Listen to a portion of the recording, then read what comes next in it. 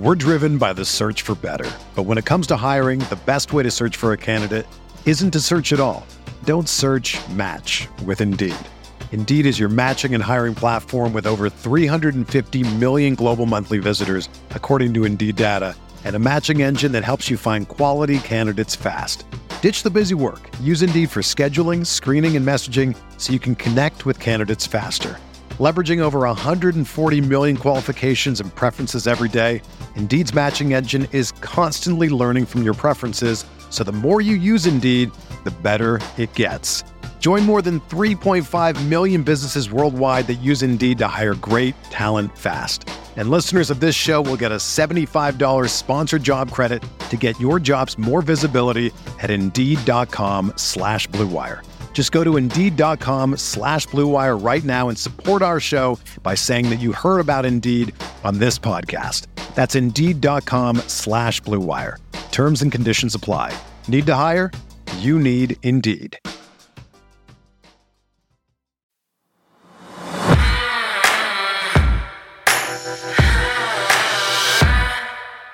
Well, during John Harbaugh's weekly Monday press conference, the Ravens head coach was brutally honest about Ronnie Stanley's overall play and health at left tackle moving forward down the stretch. Yeah, and Sarah, as promised, there was plenty of follow-up discussion on some of the administrative challenges that Harbaugh and his staff faced Sunday night at SoFi Stadium. I thought we both kind of felt like Todd Monken summed it up best. Yeah, I'm Sarah Ellison alongside Bobby Trossett. It is Tuesday, November 28th, and this is your morning Ravens update from inside the vault, presented by our friends at GEHA. So, Sarah, veteran pass rusher Jadeveon Clowney continues to be a force for Baltimore. But John Harbaugh went as far as to say that one specific play he made Sunday night was Hall of Fame-esque, and ultimately, it was one of the key differences in deciding the Week 12 outcome. Plus, we've got injury updates on David Ojabo and Tyus Bowser, one of which is a disappointing season-ending surgery. Yeah, we've got all that and more coming up. So thanks for waking up with the Morning Vault, where you get the most important Ravens news and our opinions in about 30 minutes. So week 13, for us, it's a bye. So this is actually the last time you and I will be together for several days. I'm hitting the road for a Europe backpack trip with my younger brother. Looking forward to that. But as always, except if it's like July 4th week when we go dark, one of us is always helping out the other. Keep and it that's moving. you this week. Yep. So a huge thanks, obviously, in advance for everything you have coming up this week. And I look forward to getting more involved next week, actually, while I'm still on the ground there and just doing a little bit of travel also with content, because 10 days is a long time. So anyway, with that in mind, I think when I'm watching these press conferences from Monday, right, it was coordinators on top of Harbaugh. So there's a lot to discuss as a result. I was kind of taken aback by, and maybe not taken aback, but definitely like the antenna popped off when the Ronnie Stanley discussion came up. And we know that it has been an up and down season. It's been an up and down several years for him since that catastrophic ankle injury several years ago. Well, this year, it's the knee that's bothering him, Sarah. And our guy, Cole Jackson, put together the Week 12 pressures allowed by the Ravens offensive line on Sunday night. And remember, this was without Joey Bosa, like we mentioned. This game could have been completely different had he not been placed on IR earlier last week. But Ronnie leads the way with 6 total pressures allowed. Moses allowed 3. Simpson and Linderbaum allowed 2. And Kevin Zeitler had a clean game at right guard with 0. And as Cole noted, that's Zeitler's 3rd clean sheet this season. In his last 5 games, Zeitler has allowed just 2 pressures. So Old Reliable continues to get it done. One of the best free agent acquisitions probably under the radar in recent memory for the Ravens. But shall we play the Harbaugh and Monken sound on Ronnie and then react to it on the other side? That's a great plan. All right, so here's Harbaugh. And this is the first part of this is the reporter asks, will the bye week itself help Ronnie? Will that be a positive thing for him given they don't play till December 10th? I do think that it's going to be beneficial for him. You know, I mean, it's something that's been, you know, I mean, it's not been great. You know, I think he'd probably be the first to tell you it's not been great. he needs to get stronger, and he needs to get his technique right, and he needs to get out of practice and keep growing back into, he's a great player. We want to get him back to playing at that high level. So you don't want to put words in Harb's mouth, but as you and I are putting together our notes for this one and our pre-meeting, your first glance was like, well, was he talking about his play or was he talking about his injury? Now, having watched that again, where are you at with it now? I think that it was kind of funny because he did say it would be beneficial, meaning answering the question that having time off would help him be healed. And then we'll get more into what he's been dealing with from Todd Monken's point of view. But then, so when he said it hasn't been great, to me, it was vague. Was he referring to his health or was he referring to his play? Like, because both I don't think have been great. So I don't know which one exactly he was referring to. But then when he said, he's got to get out at practice and work on his technique. Now, an injury can certainly hurt somebody's technique. And he's saying that you got to get stronger. And I do think that Stanley pretty consistently for a couple years now takes, I think, Fridays off, is it? It's at least one day a week that it seems like he does take off. So, so that's what I was kind of left confused. It did seem like he's like, he wants him out at practice. So there's obviously, which all coaches do. So It seems to me that he feels like he could practice more, but also acknowledges that he's dealing with an injury and it is affecting him. But when he said, he's got to get out to practice, that's probably the one that like made me perk up most. Yeah, I thought my first glance was it was all in, like it was all under that umbrella, like the of availability, but also play, injury, all that. Now, speaking to the injury, that's kind of what you were alluding to there that Monken got into during his answer. I think that's more of a question for Ronnie. Again, credit to him. He's tried to work through it and come back and for the team. Certainly,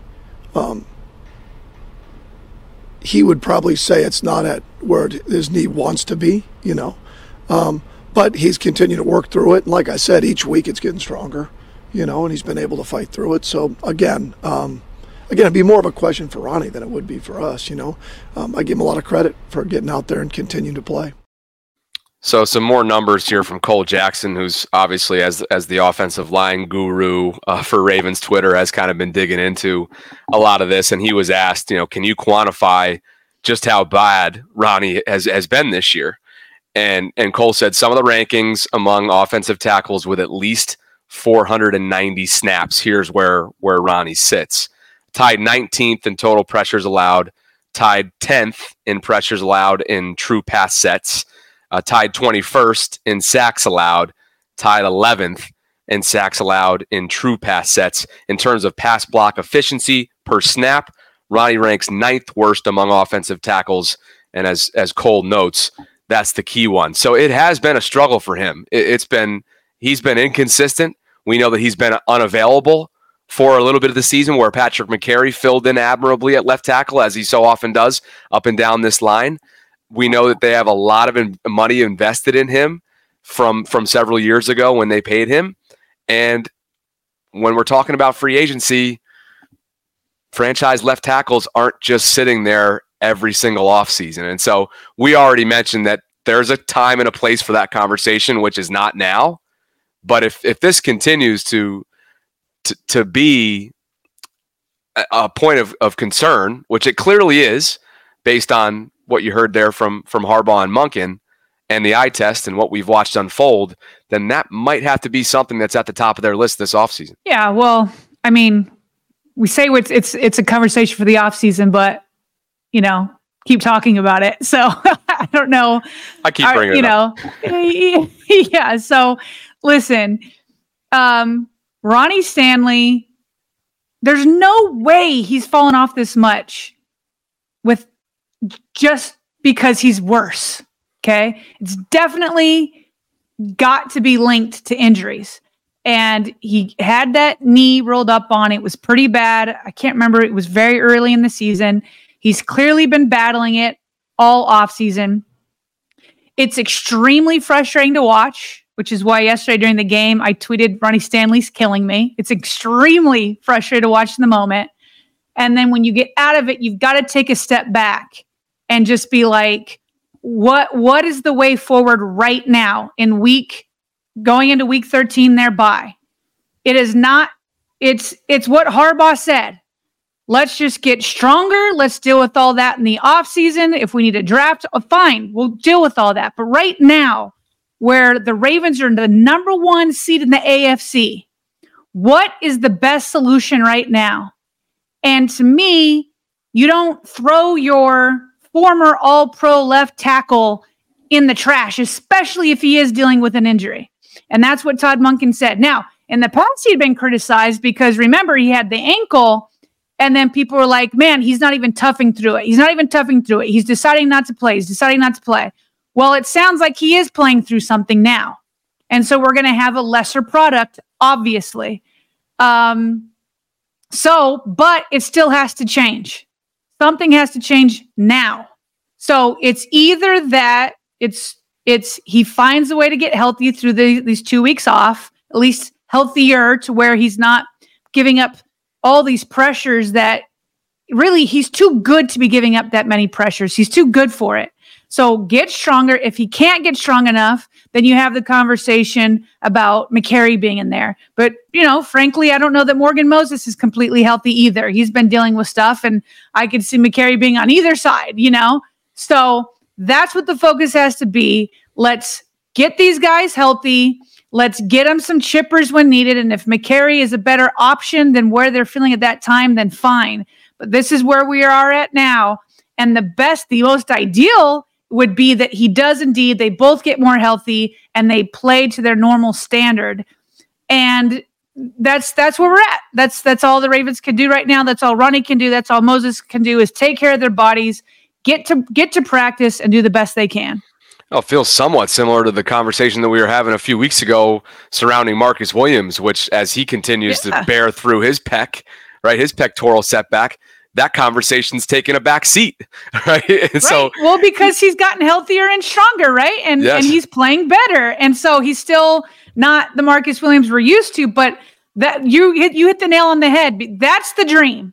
Can we have a Marcus Williams type getting healthy as we go along for both of the Ravens starting tackles? That's the dream.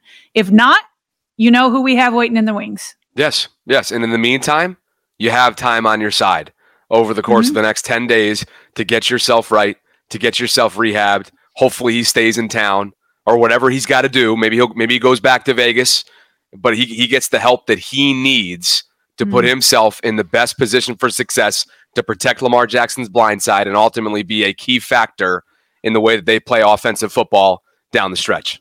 And that's the biggest thing. I know we got another topic to get on to, but that's the biggest thing. The number one priority is to protect Lamar Jackson, who's most capable of protecting your franchise quarterback, because the Ravens can literally absorb a Mark Andrews going down, a Humphrey going down, Stanley going down. I haven't seen Roquan go down yet. I don't want to figure out what that looks like. But minus Roquan, because he's only been here for almost a full season now. Minus Roquan, the only player the Ravens have not been able to overcome in terms of injury is Lamar Jackson. So whatever you got to do, you need to put in the best people to protect Lamar at all costs. Add Dobbins to that list as well, thanks to an undrafted rookie and a guy who's been around a long time, and Gus Edwards, and of course the committee flanked by Justice Hill. A big topic of conversation on our post-game show after the Chargers game was the administrative issues that was very vaguely touched on in the post-game press conference by John Harbaugh related to the challenges or lack thereof with a couple of the third down spots by officiating, and also the forward pass challenge that he did throw the flag for. He did throw his challenge flag for. Harbs addressed all of that and gave a lot more detail. And then we'll also hear you're essentially paraphrasing of what Todd Monken had to say, which is probably he offered the most clarification in my mind. At least I walked away a lot more, I'd say, familiar and in tune with what they were getting at. But here's Harb spending over a minute discussing it. Yeah, well, there were administrative issues, even on the field goals. I mean, the field goals were running down on us every single time. We had the one delay a game. That was odd. The guys are pretty much in the same rhythm. So we were struggling with the administrative aspect of the plays pretty much the whole game. But when we look back and look at the challenges, not really. I mean, the one on the sideline with Lamar, we looked at that closely this morning. We didn't have the views that you had later on TV. We didn't have those before the next play, where they spliced together the angles. And it didn't look like on the angle we had during the game that we would win it. And going back and looking at the spliced angle, we wouldn't have won it. I mean, they're not going to overturn that with what the angles that they had. So that would have cost us a timeout, and we would have been out of challenges. The other one we thought was a first down. I mean, everybody in the stadium thought that was a first down. It came on TV in our press box as a first down, and we thought he pointed first down. So we called a first down play there. So we wasted a play on that one administratively. So that was one you'd like to have back. We regret the fact that we didn't realize that they marked it short. As we looked at it, it shouldn't have been marked short. They should have caught it upstairs anyway with the replay official, but they didn't. So we'll take responsibility for that. That's one that we thought was a first down. As far as the one we did challenge, I think that was the right challenge. You did the best you could. We didn't have the view of it stop-start, and it ended up being straight across even. So, that's a 17-yard play on 3rd and long. That's a high-leverage type opportunity. You've got to challenge that one in that situation. So I think looking back, we probably did the right thing. I know we did the right things, given the information we had and even looking back on it. So I definitely remember yesterday when we were talking post-game, and I said that I needed more information. Like when he said that there were problems with the down and distance all game long, and he kept saying the word administrative. Now, a day later, not only hearing from him and Monken, which I'll explain what Monken said, but also from people who have reached out to me on Twitter that were at the game. And these are people I trust. Skep, who played Division I quarterback, football. Other Daniel Ross, who goes on film study almost all the time with Ken McCusick. They were both at the game. They both said all game long there were issues with down and distance. All game long for both sides. And so when Harbaugh said administrative issues, he's going to get fined if he calls out the officials. He can't do it. He also isn't going to say, hey, I'm letting my offensive coordinator kind of get into a rhythm. And Monken said, they asked him, and this is where I'll paraphrase what Monken said, especially on Aguilar. Because I can accept actually the Lamar Jackson one. The broadcast seemed to think there was evidence to overturn it. Harbs didn't feel like it, even with hindsight. Okay, I mean, we'll never know because it wasn't challenged. I thought my initial eye, and again, I have the TV view, it looked like a backwards pass to me. I understand what he's saying with taking the risk and challenging it. Okay, I guess I give him a small ding on that because I thought it was a backwards pass. I thought it was clear. Now, the Aguilar one, which to me was the most baffling after yesterday, is now the most clear to me today. Because Monken, they asked him, what did it feel like when you called a play for first down? You run it and you look up and it's like, oh, that was 3rd down. And he goes, it felt awful. He goes... Then what did he say? He goes, it felt awful. It was like, oh, bleep. Oh, shoot. He's like, it's 4th down now. And he was just like, that felt awful. And so then he goes into and says, you know what? He goes, I can't get fined, right? They don't fine assistant coaches. I can talk about this, So he clearly is ready to challenge it, thinking he's not going to get fined, or maybe he is wrong and he will get fined, because then he laid into it and he said, look, he goes, look, it's my fault. It's my fault. Refs make mistakes. I make mistakes. He goes, but I looked down there and the ref ran over there and he pointed to where it was down. And he goes, he pointed out to a first down play. So I go back to the broadcast to see if I can find it. I did. I pulled the screen grab. That ref is definitely pointing to a first down. I mean, that is clear as day. So as the coordinator, you see a first down, you quickly look down and you start looking for your next play calls. Then John, as we just heard in that clip, he says, even throughout the stadium, everybody thought it was a first down. even on the TV, it said 1st and 10. So I went and looked, and it did say 1st and 10. Let me move it. So it says 1st and 10. Now, as many people have pointed out on Twitter, though, is that you can see the yellow first down marker, and you can see that they still have about a foot to go. And then there is a marker there with the chains that say 3rd down. Now, to be fair, it said 1st and 10 forever. And then they switched this view with the yellow marker, like right before the snap. So listen, you still got to put it on your team. Look, you got to overcome the referees sometimes. Players sometimes have to do it. The coaches sometimes have to do it. And with these guys saying that they were having trouble all game long with the down and distance, the argument can be made that, well, with knowing that they were bad all game long, they should have been more alert to it. Sure. You know what I mean? So I guess what I'm saying is I still think that there's some criticism to be had for both Harbaugh and Monken, but it's not as egregious as it felt yesterday after the game. It's not as egregious because it is already this bang bang game. You're moving quickly. How many times have the Ravens been criticized for not getting to the line of scrimmage quickly enough? And so like if they slow it, you know what I mean? So they are fast-paced moving, but it's also their job to catch it. And the chains were not moved. They weren't moved. So they should have caught it. I just don't think it was as egregious as it initially seemed, because it did seem like both sides of the ball were trying to overcome what these refs were doing with the down and distance. And that's not – the refs got to fix that. To me, there should be more ire on the refs, but still a little bit reserved for the Ravens coaches. Okay. First of all, that was well done the way you just put all that out there. And I think I need to take back a H word that I used for the game management yesterday, which was horrific. It was not horrific now that I have a lot of this context. So thank you. But it still could have been still not great. Better. Yes, yeah. It still could have been better. Yeah. And I think both things can be true. All right. Before we move on to more about the defense, which we can't talk about them enough, before we do, this episode is brought to you by our friends at GEHA, as you heard at the top.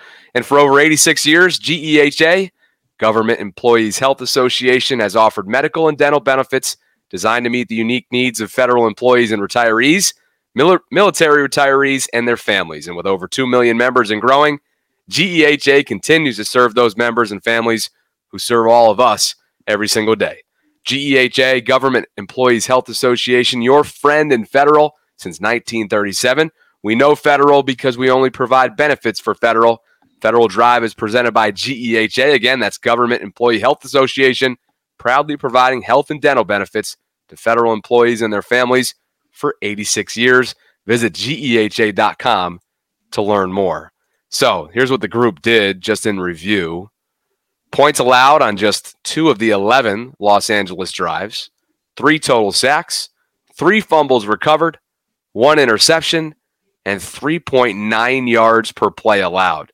This is an offense that, yes, it's been an underwhelming season collectively for the Los Angeles Chargers. There's no doubt about it. And I would imagine their head coach is on the hot seat based on the way that he acted during last week's press conference. But this is a group that, when clicking on all cylinders, they can put up points.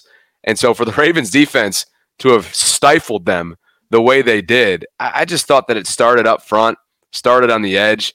And this guy, man, Jadeveon Clowney, are you kidding me? He has his most pressures in a season since 2018 with 55 through 12 weeks of football. And with his 16.9 pass rush win rate and 17.5% pressure rate, both are career highs by a good margin, as Brad Spielberger tweeted out here. And remember, on the monetary side of things, just to speak to the value that the Ravens are getting out of him from a front office standpoint, he was signed that late summer move, right, for $2.5 million. Here's John Harbaugh. And then the one long drive they had also, and then Jadeveon Clowney coming up with that play. I'm going to tell you what, I failed to mention that last night, just didn't hit my mind. That might have been the play of the game. I mean, that rush, that sack, that recovery, the whole thing was just, just a Hall of Fame type play. So the strip sack that he's referring to there, JD looked like he. The second one. The second, I guess, forced fumble. Yeah. called it a Hall of Fame play, a pivotal play in the game that ultimately helped decide this one. And Sarah, look at this. The most pressures in the NFL. Look at the names that are on this list. And Jadeveon finds himself right in the mix here. Micah Parsons, of course, leads the league for Dallas at 71. This list goes from 71, and at the bottom, Dexter Lawrence is 53. Jadeveon's at 55 right now, next to names like TJ Watt and Aaron Donald. I mean, yeah, RG3, you're probably on to something. Jadeveon Clowney to the Ravens, he tweeted, is one of the best offseason additions in the NFL this year. Kyle Van Noy checking in. By the way, if you all didn't know, this is about Kyle Hamilton. We'll get to him in just a bit. My bad. I meant to cut that one off. Yeah. We'll get to. Oh, don't you worry. We'll get to Kyle in just a bit because there's nobody sleeping on him anymore. But certainly nobody's sleeping on Jadeveon Clowney, number 24 for Baltimore. Okay, so Hall of Fame-esque might be slight hyperbole, only because if he did that in the playoffs, right? Then I'm like, okay, now we're talking about something. But I get his point. Like, Jadeveon was so freaking good Sunday night. He was so good.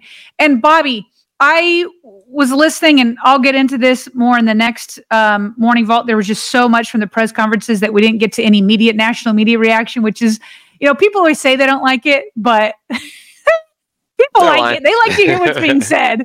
There's a difference between what you think you want to watch and what you do actually watch. And it's so funny because people really do consume what the national media are saying. So anyway, we'll get to that in tomorrow's Morning Vault. You'll be on a plane, or you'll be somewhere in Europe at that point, enjoying your life. I'll get into that tomorrow. But as I was looking at some of the national media, Dan Orlovsky was making a case that the Ravens don't have a closer, right? Don't have a closer yet. Like, who's the guy that you always know you can go to? So for the Browns, it's Myles Garrett, or for the Steelers, it's TJ Watt, who's always going to make a play. And that's on the defensive side. Or on the offensive side, it's, Patrick Mahomes. And, sometimes it's Lamar, but the fourth quarter hasn't been the best for the Ravens. So you can't really say anybody on offense has been a closer for the Ravens this year. And so if Jadeveon Clowney in this game, Clowney was a closer. You know what I mean? He was a closer. Yeah. And by the way, so was Zay Flowers. Zay Flowers was a closer in this game. And so if Jadeveon, who has been a revelation this season, now consistently can be, and I said this yesterday, TJ Watt's a guy that draws my attention to him.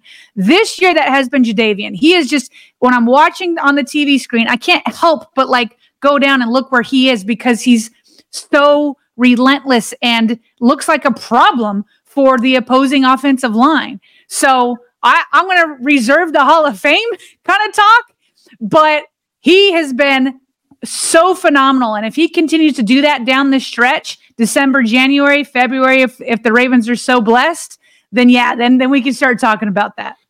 Doing all of this, meanwhile, in his 30th year. He's been around the NFL for a long time. We know he spent his last couple of years in Cleveland, which did not end well this past offseason. But hey, life after Cleveland can be good, as he's realizing, and that's been exactly that. And you got to wonder if a potential extension is going to be worked up for him before the end of the season if he keeps this up, or perhaps next offseason.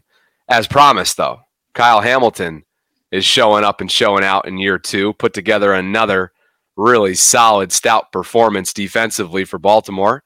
6 targets, 3 receptions, just 26 yards allowed, 1 forced incompletion, a 61.8 passer rating allowed. The guy can do it in nickel. The guy can be up on you and press. The guy's affecting you because of how rangy he is in terms of pass deflections.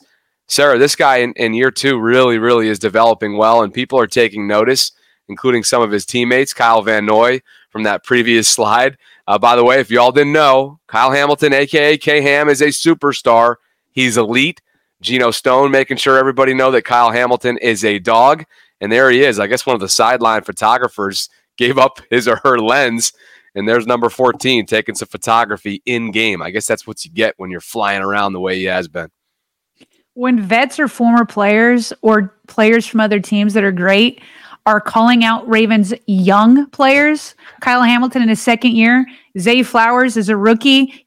Tyreek Hill saying, that Zay Flowers is a star. Then you got Kyle Van Noy. You've got so many people talking about Kyle Hamilton. I mean, calling him a superstar. This is music to my ears that you've got these guys, first rounders in-house for 5 years if they decide to exercise a 5th-year option. Bobby, what's crazy, and we got to wait till the All-22 film comes out, but your guy, Simply AJ, is that it? Oh yeah, Alex Silberman. Okay, there we go. He put out a video, but it was all broadcast stuff, so we can't put it on YouTube. He put out a video of highlights from Kyle Hamilton just from this game. Bobby, he was everywhere. Yeah, those stats that you just ticked off doesn't come close to doing justice to what he brought to that football field in LA Sunday night. Bobby, he was essentially unblockable. There were a couple, I think it was a screen, maybe it was a dump off, but some dude tried to block him and he just ran right over him and got the tackle. He did that a few times where he just swatted the blocker out of the way. So that's what he's doing against the run or these close passes. Then he would go in deep coverage and dive with the long 6'4" body and whatever his wingspan is and knocks it down. I mean, literally dime, nickel, safety, blitz. I mean, whatever you wanted from him, he was unstoppable. And I've got to find all 22 stuff. I mean, we've got the bye week, so we'll have time to review it. But we've got to highlight some of these plays that just they didn't have an answer for him. I think his father, who played professional basketball overseas, will appreciate this analogy, but Kyle can protect the rim, but then also contribute to the backcourt. For you basketball fans out there, you understand that, right? He is, like you said, the wingspan, the versatility, the lateral quickness, the angles, the discipline in space. I mean, he really is rounding out, and it feels like a long time ago that he got cooked by that. I always forget his name. It was a practice squad wide receiver during the open practice. I'm not going to get it right now. I'm sure the comment section will. And somebody from the M&T Bank Stadium stands took a video of it, and Kyle, next thing you know, is going viral, and everybody's like, who is this dude? He's a fraud. He's this, he's that. Right. Come on. This guy is as advertised, and the rest of the league, 13 teams to be exact, or 13 slots, allowed him to fall to the Ravens a couple years ago, and they are taking advantage of that. Here's Harbs. Yeah, I've seen just what you guys have seen. I think Garrett, he's been something. He's all over the field, and we put more on his plate every single week, and he makes the most of it. He cleans his plate. So we'll keep putting more on there. But I think he's kind of a reflection of the whole defense right now. They're hungry. They want to get better. They want more. They hate when they don't make a play, any type of play. That's what you love about him. I think he's kind of him and all the guys. They're just kind of in the same mold that way. We're driven by the search for better. But when it comes to hiring, the best way to search for a candidate isn't to search at all. Don't search, match with Indeed. Indeed is your matching and hiring platform with over 350 million global monthly visitors, according to Indeed data, and a matching engine that helps you find quality candidates fast. Ditch the busy work. Use Indeed for scheduling, screening, and messaging so you can connect with candidates faster. Leveraging over 140 million qualifications and preferences every day, Indeed's matching engine is constantly learning from your preferences, so the more you use Indeed, the better it gets. Join more than 3.5 million businesses worldwide that use Indeed to hire great talent fast. And listeners of this show will get a $75 sponsored job credit to get your jobs more visibility at Indeed.com/Blue Wire. Just go to Indeed.com/Blue Wire right now and support our show by saying that you heard about Indeed on this podcast. That's Indeed.com/Blue Wire. Terms and conditions apply. Need to hire? You need Indeed. like the Thanksgiving reference there from Harbs a few days after, but Spencer Schultz put together some more numbers if you're not satisfied yet. And Kyle's the 4th most targeted safety in football entering week 13, 44 targets to be exact. He's allowing the 8th lowest passer rating when targeted. It's a score of 58.0. He's got the 9th most pass breakups with 4. He's got the 2nd most stops with 25. 1st in sacks with 3 from the Indianapolis game when he was blitzing all over the friggin' field in M&T Bank in that rainy day before all hell broke loose in the second half. That's hilarious that first ranking is still holding up from that game. Let's get him a couple more here. Seriously, come on, Mike. You send everybody else, send him too. Come on. 2nd in most pressures with 14 and 501 coverage snaps, leads all safeties, and it's 3rd in the NFL defensively speaking. So, yeah, Spenny did a good job here of spelling it out, just how special of a year he's been. And I tell you what, I probably shorthanded him a little bit, mostly because it was just off the cuff last night when we were asked. It was a super chat feature. We were asked about, which defensive players for the Ravens are going to be Pro Bowl players. Well, Kyle should be at the top of that list. So, and if these numbers don't tell you that, I'm not sure what do. Yeah, I definitely think he's worthy. Should we move on to some injury updates? Yeah, because I don't think any of these are surprising per se, but it is disappointing in a sense, being that David Ajabo's year is done. Here's Harbs. Yes, David Ajabo had surgery last week late, actually in LA, to repair a partially torn ACL. He had to make a decision about it in terms of whether to risk it or not, and every medical expert said to get it fixed, because it would have said he wanted to play, but even I told him, I said, man, you gotta get that right for the rest of your career, because it's a clean type of a surgery, and he'll be rolling again. Training camp at the latest, he'll be rolling. So that's what he did. So remember, couple tough years for Ajabo, who tore his Achilles on that Michigan Pro Day, which has been widely talked about over the last couple of years. But so far, through 2 seasons, just 5 games for the Ravens. That's all they've gotten out of him. Yeah, I mean, hopefully we've learned our lesson from Kyle Hamilton, who we just talked about, and Patrick Queen and Odafe Owe. Certainly disappointing that through 2 years, a 2nd-round pick hasn't been able to contribute. And it's probably more frustrating to him, which is probably why, as Harbs alluded to, he wanted to play through it. And everybody's like, better get the surgery instead. So, can't give up on him too soon. There's still 2 more years left on that contract, and let's see what he can do. And then, meanwhile, as we know, I'm just not gonna get frustrated by it anymore. But let's not. Tyus Bowser, he just said he's got an angry knee. He's got an angry knee, so it clearly isn't cooperating, and they apparently haven't given up hope on it. But I have, and I would happy to be pleasantly surprised later on. Oh yeah, no. There's no hope on this show. We love Tyus. Tyus is a good dude, but we don't have any hope for any kind of return. And not this season. Harb says Tyus is not ready to start his 21-day window to return from IR, which means he remains on the non-football injury list, and they are just not there yet with the knee. Whatever that might mean, up for interpretation at this point, as we've covered extensively. In terms of some quick hits, and this first came out when we were actually live on Sunday night, and that is Vic Tafer's report from The Athletic out in Vegas, that the Raiders did indeed end up releasing Marcus Peters.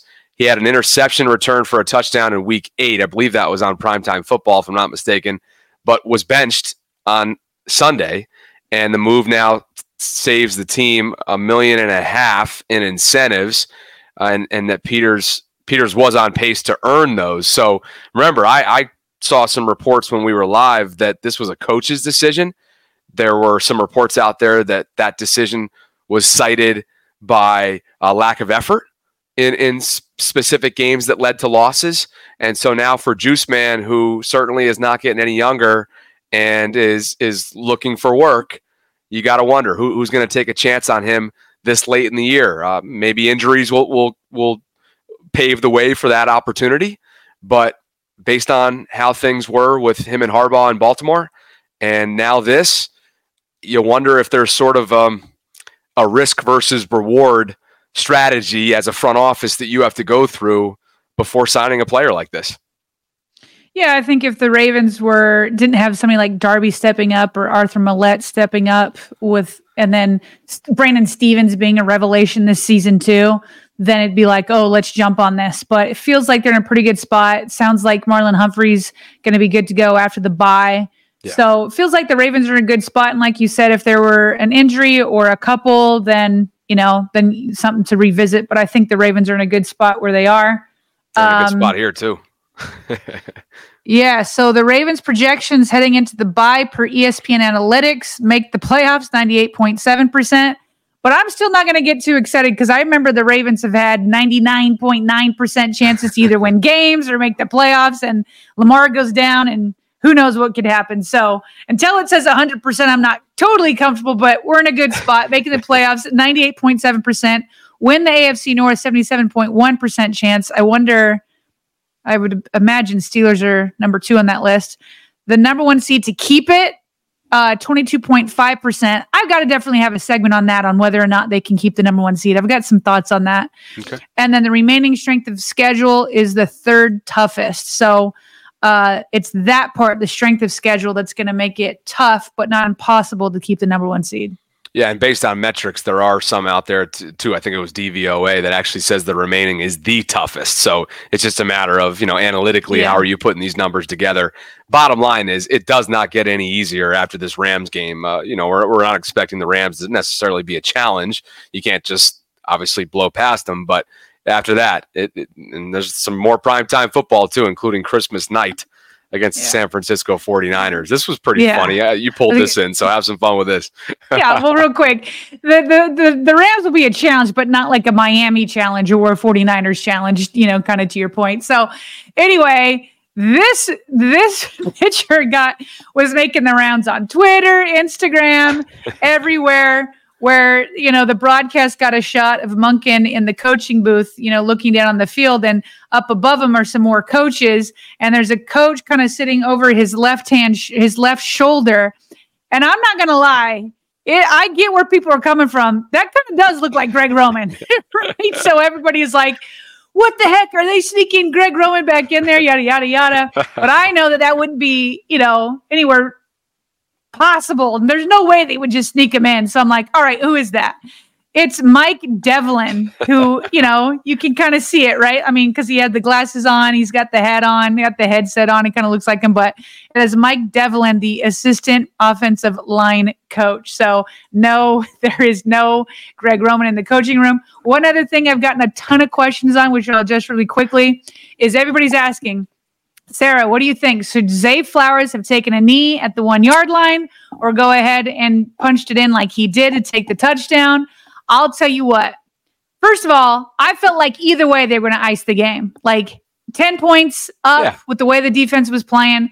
Wasn't too nervous. Now you do risk, putting defensive players on there and getting injuries, but that didn't happen. So plus I liked that the offense ended on a high note. I didn't want to leave with like 13 points on the board. I feel like it was good for their mojo. You know what I mean? I feel like it's good for Zay. I feel like it's good for these guys knowing what they have. So I liked it for the offense, but then also knowing now how the refs were screwing things up left and right, I would not want to put that ball to kneel down for those whatever minutes. I think it was like a minute and a half. Who knows what could have been screwed up with the clock management and all of that. So get me the 10 points, put it in the defense's hands. So I'm happy that Zay knocked it in. And just to add on to that, Monken was asked about it, and he took the fall for like, I just wasn't thinking, because it's almost like he admitted that since they were so far out, he wasn't thinking about scoring a touchdown in that moment. Right. And Zay's just like, no, I'm taking this thing 37 yards to the house. Forget the exchange, the issues that we had on the exchange, at least from our angle, it looked like they did. So that was kind of cool. And Zay was even asked about it post game too. He wasn't mentioned. Todd, if you haven't already done so after this video, go watch Todd Monken's Monday press conference. Yeah. Because he is a must listen, must watch kind of guy. We've talked about it so many times before. He's a lot of fun to watch. It's because he's so transparent. So it's funny because I respect both of them, but him and Mike McDonald are polar opposites at the podium. Completely. It just lets you know that like your communication abilities really does not affect like whether you're this, great coach, but Monken's a blast to listen to. McDonald, it's like, should I even listen? Because I know he's not giving any quotes that are even worth highlighting or whatnot.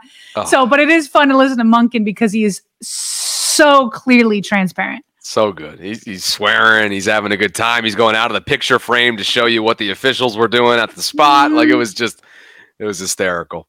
Yeah. Shout out to two of our returning patrons, DJ B and Douglas McLaughlin are supporting everything we're building here inside the channel through Patreon this month, and we appreciate them. If you guys are interested in doing the same, visit patreon.com/Ravens Vault podcast to learn more about what we're offering here this month. And partner, 12 weeks down. Thank you in advance for all of the help this week. Like I said, I'll be back probably in spurts next week. We'll kind of just attack this thing day by day. I know you're going to have a nice little off-season trip with the family planned as well. So looking forward to returning the favor as always. But yeah, here we go. So thank you. I hope you have an absolute blast. Take the needed time off. Get some sleep, by the way. Don't go overnight all the time on 2 hours, 3 hours of rest. But man, I hope you give your brother my best and just have an absolute blast. Thanks to everybody for their patience along the lines of my sicknesses that seem to be popping up a little bit too often. I went to the counter today, behind the counter, and I went with Sudafed DM. My mom's request, and so it's already starting to open up for me. Yeah, yep. We're taking a step forward, and Femi, shout out Femi for he sees all over me about the immune boosting that I need to do. So I think that's a priority of mine once I land stateside. So shout out. These athletes know how to take care of their body. You take whatever advice he's willing to give. I'm a yes man whenever he hits me up when we get back for sure. So for my co-host and partner Sarah Ellison, I'm Bobby Trossett signing off from this Tuesday morning vault. Thank you so much for being with us. It's been a great start to this year, obviously, and we're looking forward to that final stretch on the back end. If you haven't already done so, please consider subscribing and liking this video if you enjoyed the content. Shout out to GEHA, this episode's sponsor. We'll talk to you soon.